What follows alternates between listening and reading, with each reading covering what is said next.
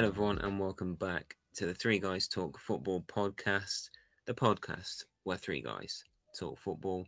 One of those guys is me, George White, and I am joined, as ever, by Chris King. How you doing, Chris? Hello. I'm good, thank you. How are you? I'm all right, thank you. And how are you, Nathan Warby, my other fellow guest?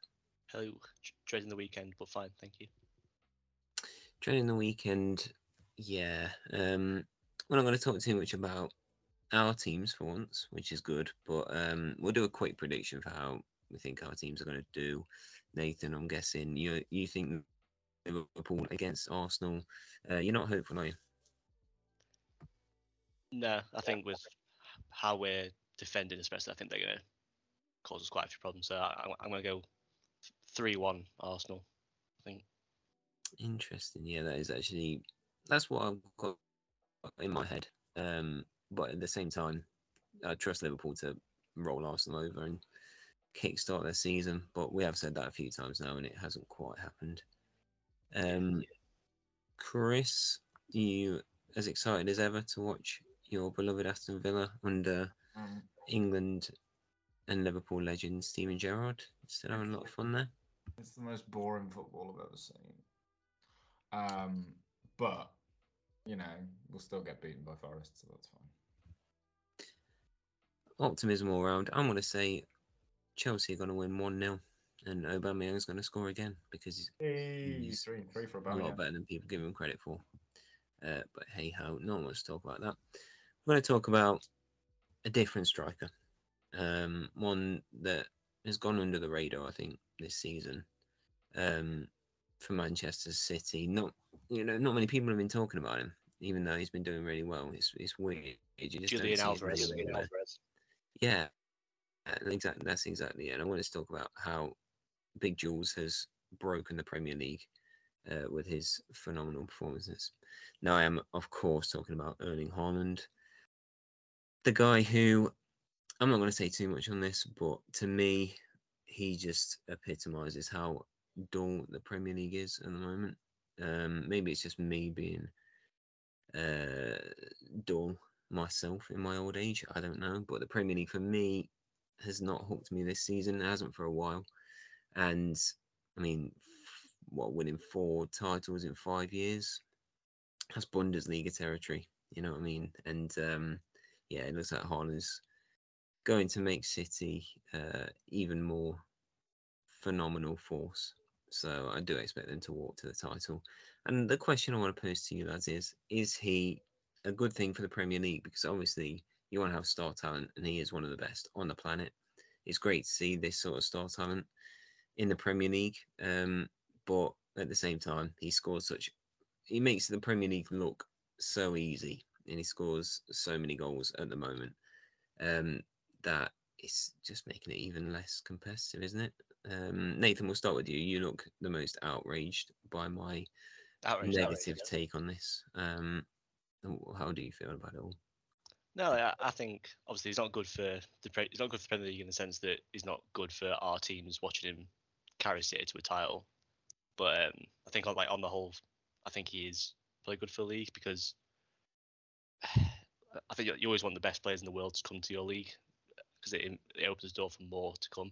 Plus, I think like him taking City to that level invites sort of Liverpool, Chelsea, Arsenal, even like United to try and chase that. So we're going to look, they'll be looking in January and next summer to try and sort of catch up with City and try and find somebody who can do something similar for them. So I think it might ruin the league this season, but I think the next couple of years could be interesting as everyone else tries to catch up with City.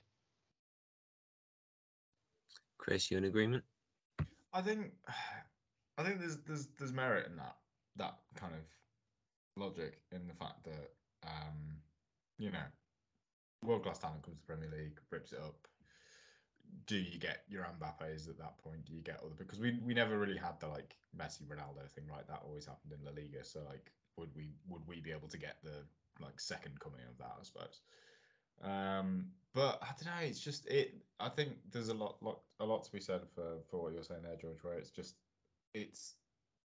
it's not fun knowing that every week he's going to score a goal. Like you know there is going to be something, out of somewhere, because that Man City attack is so dominant. And I think he's only gone one game without scoring in the Premier League, which obviously City still managed to win 4-0. So it's that kind of like, almost like, say, kind of cheat code-esque feeling, like the Premier League feels like Ultimate Team being pay to win somehow. It does feel a little bit like that, and I think the gap from like a mid-table supporting point of view, the gap between like the top and the middle is getting bigger and bigger by like every season. I think this is just only making that bigger.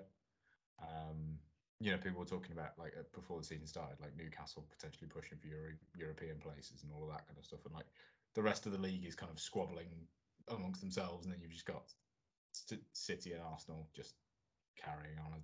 Like, it's easy, and I like Arsenal's approach, where it's like more of a team effort. Like, obviously, yeah, they rely a lot on Gabriel Jesus, but like there's a lot of pieces in that puzzle, and it's come together after a long time. Whereas Haaland just feels like, oh, let's just go sign Haaland because we can, even though we signed a 100 million player last season, and they'll probably sign a 100 million player next season as well. It feels kind of like, oh yeah, okay, you're gonna go and get the best talent again, fine. I don't think necessarily he's ruining it. I just think that model of like City being able to continually go out and get the best players, sell like all of their academy players to fund it, and then it'd be fine, is a bit not unreasonable, but like just ridiculous. So yeah, that's my take on it. Like, he in particular isn't, but I think just what he represents in that City model is kind of killing the Premier League. What do you think to that, Nathan? Controversial? A little City buying the league? Yeah, I mean, I guess they are, but I suppose whichever league you look at, there's always, every league's got a team like it. Like Barcelona and Real Madrid, they buy, like, whoever wins the league, like that, like La Liga every season is usually bought. Yeah.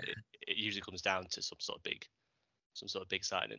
Yeah, So I guess this is my point, really, is the Premier League becoming more like those leagues where you are, like Chris says, you are going to have a few or even just one team that's so far ahead of everyone else that there's going to be no competition. Which, like I say, you look at this, just the basic stats of it: 4 titles in 5 years. I know Liverpool have pushed them a couple of times, but not always. And it's the same teams cropping up there. It felt, I mean, obviously I'm coming at this from, as a Chelsea fan, I'm aware of the irony there, and Chelsea's role in making the Premier League the way it is. I'm not a massive fan of it either, even though I have benefited from it. But yeah, to me, I look at the Bundesliga and there's just, I don't know what, there's no appeal to me, because yeah, Bayern Munich is pretty much guaranteed. Okay, they're not doing that well this season, but you imagine they will come through and win it. I just think that competition element is what makes sport interesting. And yeah, I don't know. The Premier League feels like it's losing it a little bit. It's good to see Arsenal, and other teams like that. I was going to say Spurs, but they've obviously got their issues. It's good to see them nearer, the top at the moment. But we're coming up to game week 10. It just feels inevitable that those teams are going to slide away, and City just look unstoppable. It's just predictable. Yeah, that's the thing. It's the predictability, isn't it? It's that, like, knowing every year, okay, City are going to be near the top. And I think what I always find funny is like those YouTube predictions you see where people are like, put City like second or third or something. And I don't think that's out of any kind of actual what they think is going to happen. I think it's just they just want something different to happen for once. Because, like, I know United always used to win it, but they won it on like 80 points. City are regularly breaking the 90, and it's just boring. It is. I think the only thing I'd say to that is I think we're kind of in, like, with the City things happening now, I think we're kind of in like an unprecedented kind of time, because we've got probably arguably the best manager in the world, managing one of the richest clubs in the world, with the best midfield player in the world, and, like, for me, the best striker in the world. So I think obviously it's not great from a rival fan perspective, but I think, like, we are watching probably, but, like, I think pound for pound, I think Man City might be, maybe barring that sort of like that famous Barcelona team, might be the best team in our lifetime. Just because like I know they haven't necessarily done it in Europe, but like just when you look at the football they play, I just think like you have to kind of sit back and appreciate it. And it's not all down to Haaland. Those, like, De Bruyne's ridiculous. They've got Bernardo Bernardo Silva in any other team would be like the star man on 300 grand a week, but in that team he's like struggling to get in the starting 11. Well, yeah, look at like Gabby Jesus going to Arsenal, obviously. And Yeah, like, look what a player he is. yeah, but he couldn't even break into City when they didn't even have a striker. Yeah, it's interesting. You can take that approach. I personally resent what Guardiola's done to the Premier League in terms of the playing style. That's also dull. Every team wants to play that way now, even if they're not equipped for it. Every national team wants to play that way now. All of football has been influenced by it, and I just find it monotonous and dull. But you can hear from my voice that I am myself monotonous and dull, so there's an irony there. Let's turn our attention from the top of the league towards the bottom of the league. How do you like that for a segue? Leicester tore apart Nottingham Forest in the only East Midlands derby of note. Pretty sure Nottingham Forest and Leicester are bitter rivals. I mean, growing up around here, it's just you wouldn't want to wear your Leicester shirt in Nottingham. Tell me you would not make it out alive. No, Sky Sports needs to chill on that, but they did win, and they won very convincingly. And I think even more importantly, clean sheet, very important. But getting James Maddison on the score sheet, tearing the defence apart, that feels like a big moment. Chris, do you reckon this is a turning point for Leicester? I hope it is. Like, it's not necessarily think it will because we've seen false dawns before, but I really hope it is because I've got a lot of time for Leicester, and I think there's a lot to be said for how they came into the season. Like, obviously all the Fofana stuff going to Chelsea, and that's going to disrupt a lot of the big players, and where you're at it like kind of mentally in that kind of fragile squad, you're selling some of your best assets and no one comes through the door. Well, they did eventually come through the door, but you know what I mean? There was like Kasper Schmeichel's left, Wes Morgan's retired, like all their big leaders are kind of disappearing through one form or another. I think they are in need of a bit of a reset. Obviously they've kept quite a lot of their players, which no one, I don't think anyone was expecting Tielemans to still be there. And I think honestly they could have genuinely benefited from losing more of those established players and getting some fresh blood in. I think they've struggled with, it's kind of gone a bit stale. But I think how is Maddison not in the England team? Like, what the Southgate in it. What Southgate. the heck? Well, Southgate. yeah, it's the Grealish treatment all over again before he played for Man City. Yeah, like I don't get it, but like Grealish will get picked for the World Cup this year, and he's been awful. But because he plays Man City, he'll go, and Maddison probably won't. The season that he got like the same, like more chances created than De Bruyne, and like same as got like assists and stuff, and he's like, yeah, you're not going though. He's like, what? Yeah, and Maddison's like, if you look at I think I saw on Sky, I think it was like players under 25 who are English or playing a similar position to Maddison or something like that.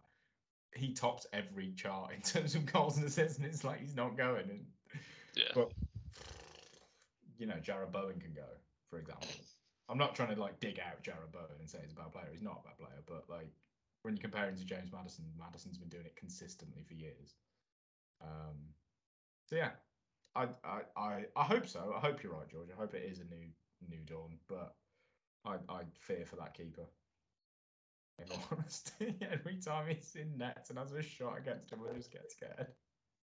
Hey, he got me 8 points this week on Fantasy Football. You leave Danny Ward alone. Tactical masterclass from me putting him in the last second. Nathan, do you think Leicester will survive? Do you think Rodgers will keep his job? Do you think this is the moment where it all kind of comes together after a rocky start? Yeah, I think so. Yeah, I think when you look at their squad, I think they've got more than enough quality to stay up. Like, even though they've lost obviously Schmeichel and Fofana, like don't get me wrong, Danny Ward is not a Premier League quality keeper, so that is an issue. But yeah, they have got some good players. I say I think keeping Tielemans and Maddison and Vardy fit, I think is going to be very, very important. I think they're one or two big injuries away from having a really bad season. But I trust Rodgers. Like I think he's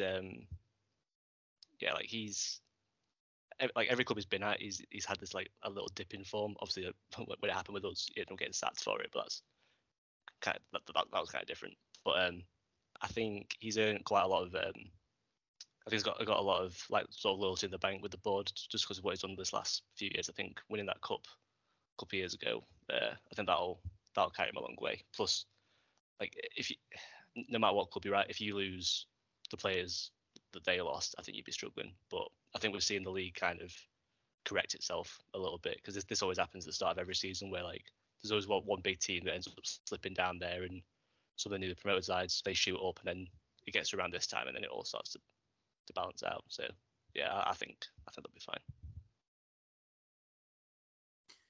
Wonderful. And now from the bottom of the table to slightly above the bottom of the table, Wolves sacked their manager. And it felt like, yeah, you expected Wolves to be doing better than they were. They kind of low key ended up doing terribly. I think they won 1 in 15 or something like that. And yeah, they've made the change, and I believe it is Lopetegui who's been linked most closely to the position. So a bit of a change of direction. And do you think it is time for Wolves to be a bit more adventurous with their managerial appointments? They've kind of gone for a defence-first approach. You know, 0-0s have become synonymous with Wolves. Do you think it's time that they make the most of their attacking talent, unleash the beast that is Diego Costa? If you were coming in as Wolves manager, would you carry on with that defensive solidity approach, or would you be a bit more adventurous with the players that they've got? Nathan, hello there. Talking to you.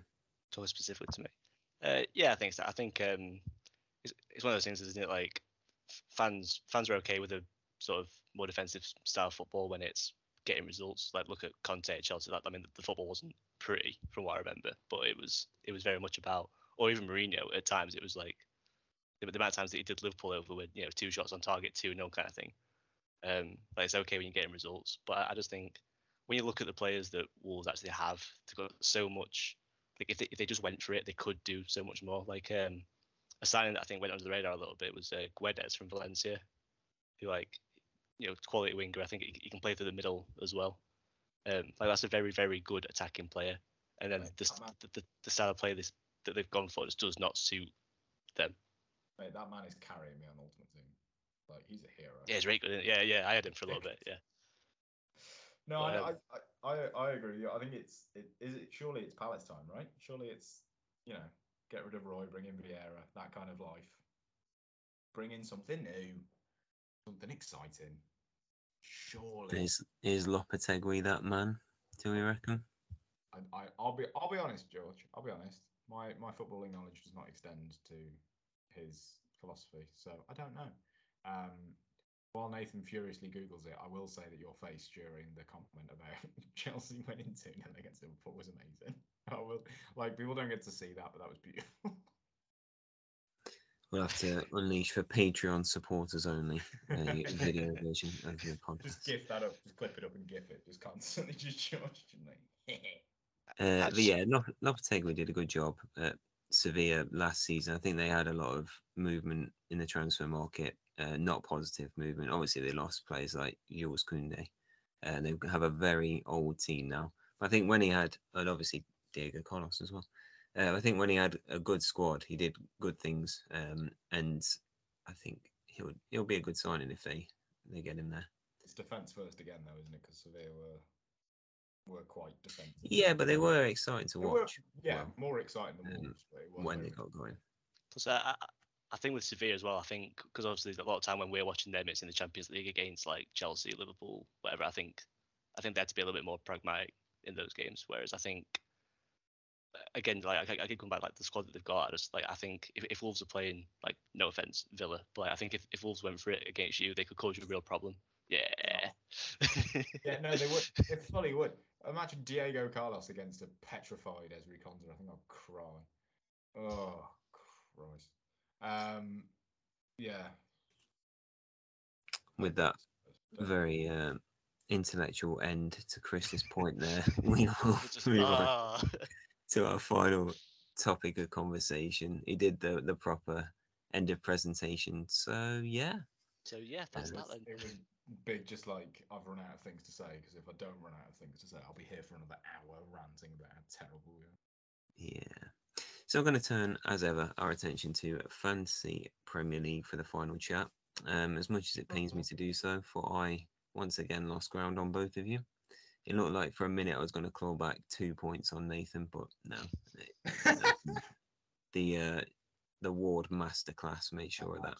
Masterclass. But Chris, a very good week. You've clawed back 9 points on Nathan. How did you do it? Who were your star men? Captain Haaland, wasn't it? And Nathan foolishly backing Salah like an Egypt. Yeah.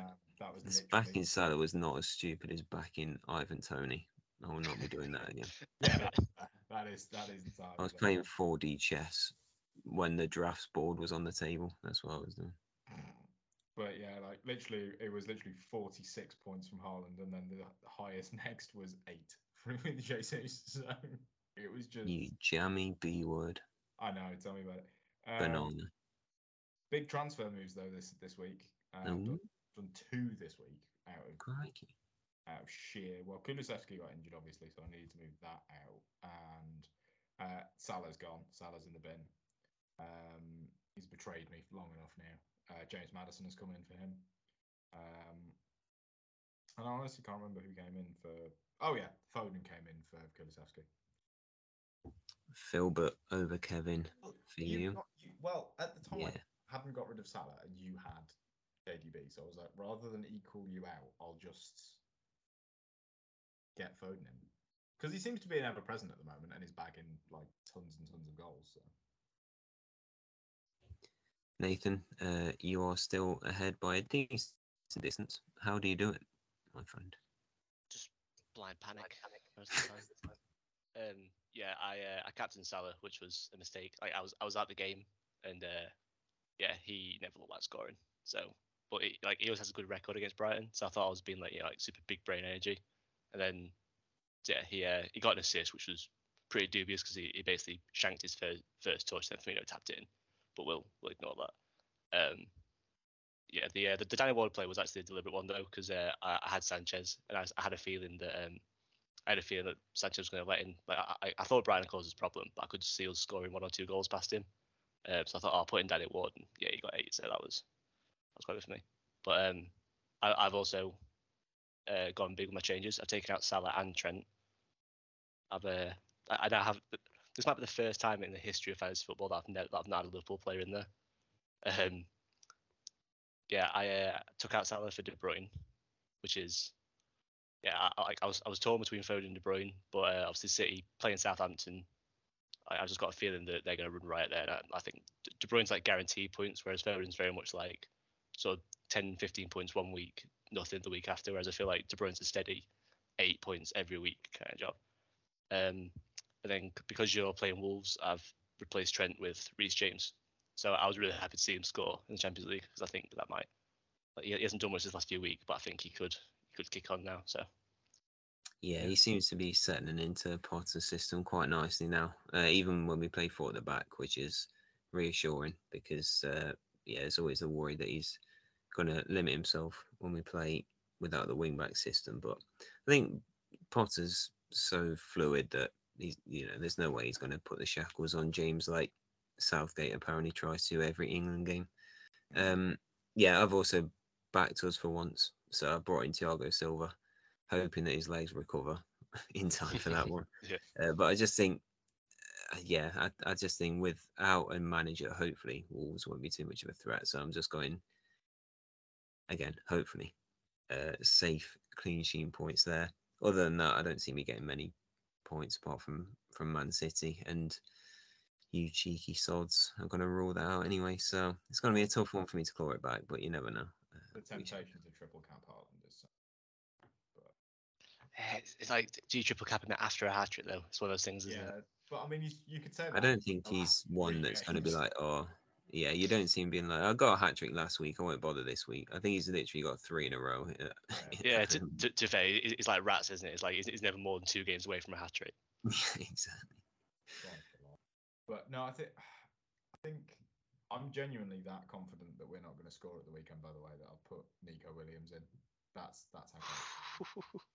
That's mate, like City Forest letting 4 against Leicester. I think I think you'll score. I think you'll score. Why? I don't know. Just got a feeling. I've just got a feeling. Misplaced confidence from someone who doesn't watch play. Mate, I've just got a feeling. The last time I had a feeling like this, I put Danny Ward in. So let's. Yeah. Mate, if Ollie Watkins could score, I'll be so happy. Mate, if Ollie Watkins could finish, he'd be like. Oh, He'd be a world beater. He just can't. positions the man gets himself into, and then he just like twats it at the keeper. But yeah, no, I think it's an interesting one, this fantasy league this year. I think No, it isn't. It's a terrible one, and we should bring it to a close now. I think it is, because like you're not actually that far, really.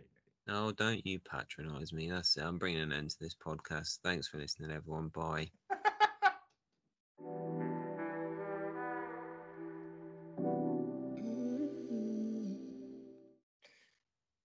Was that a real thing? Josh, you want me to stop? I was confused. Bring it to an end. Oh, sorry. It's done. It's over. George's. Okay, you're I'm leaving all of it in. Okay. Bye, everyone.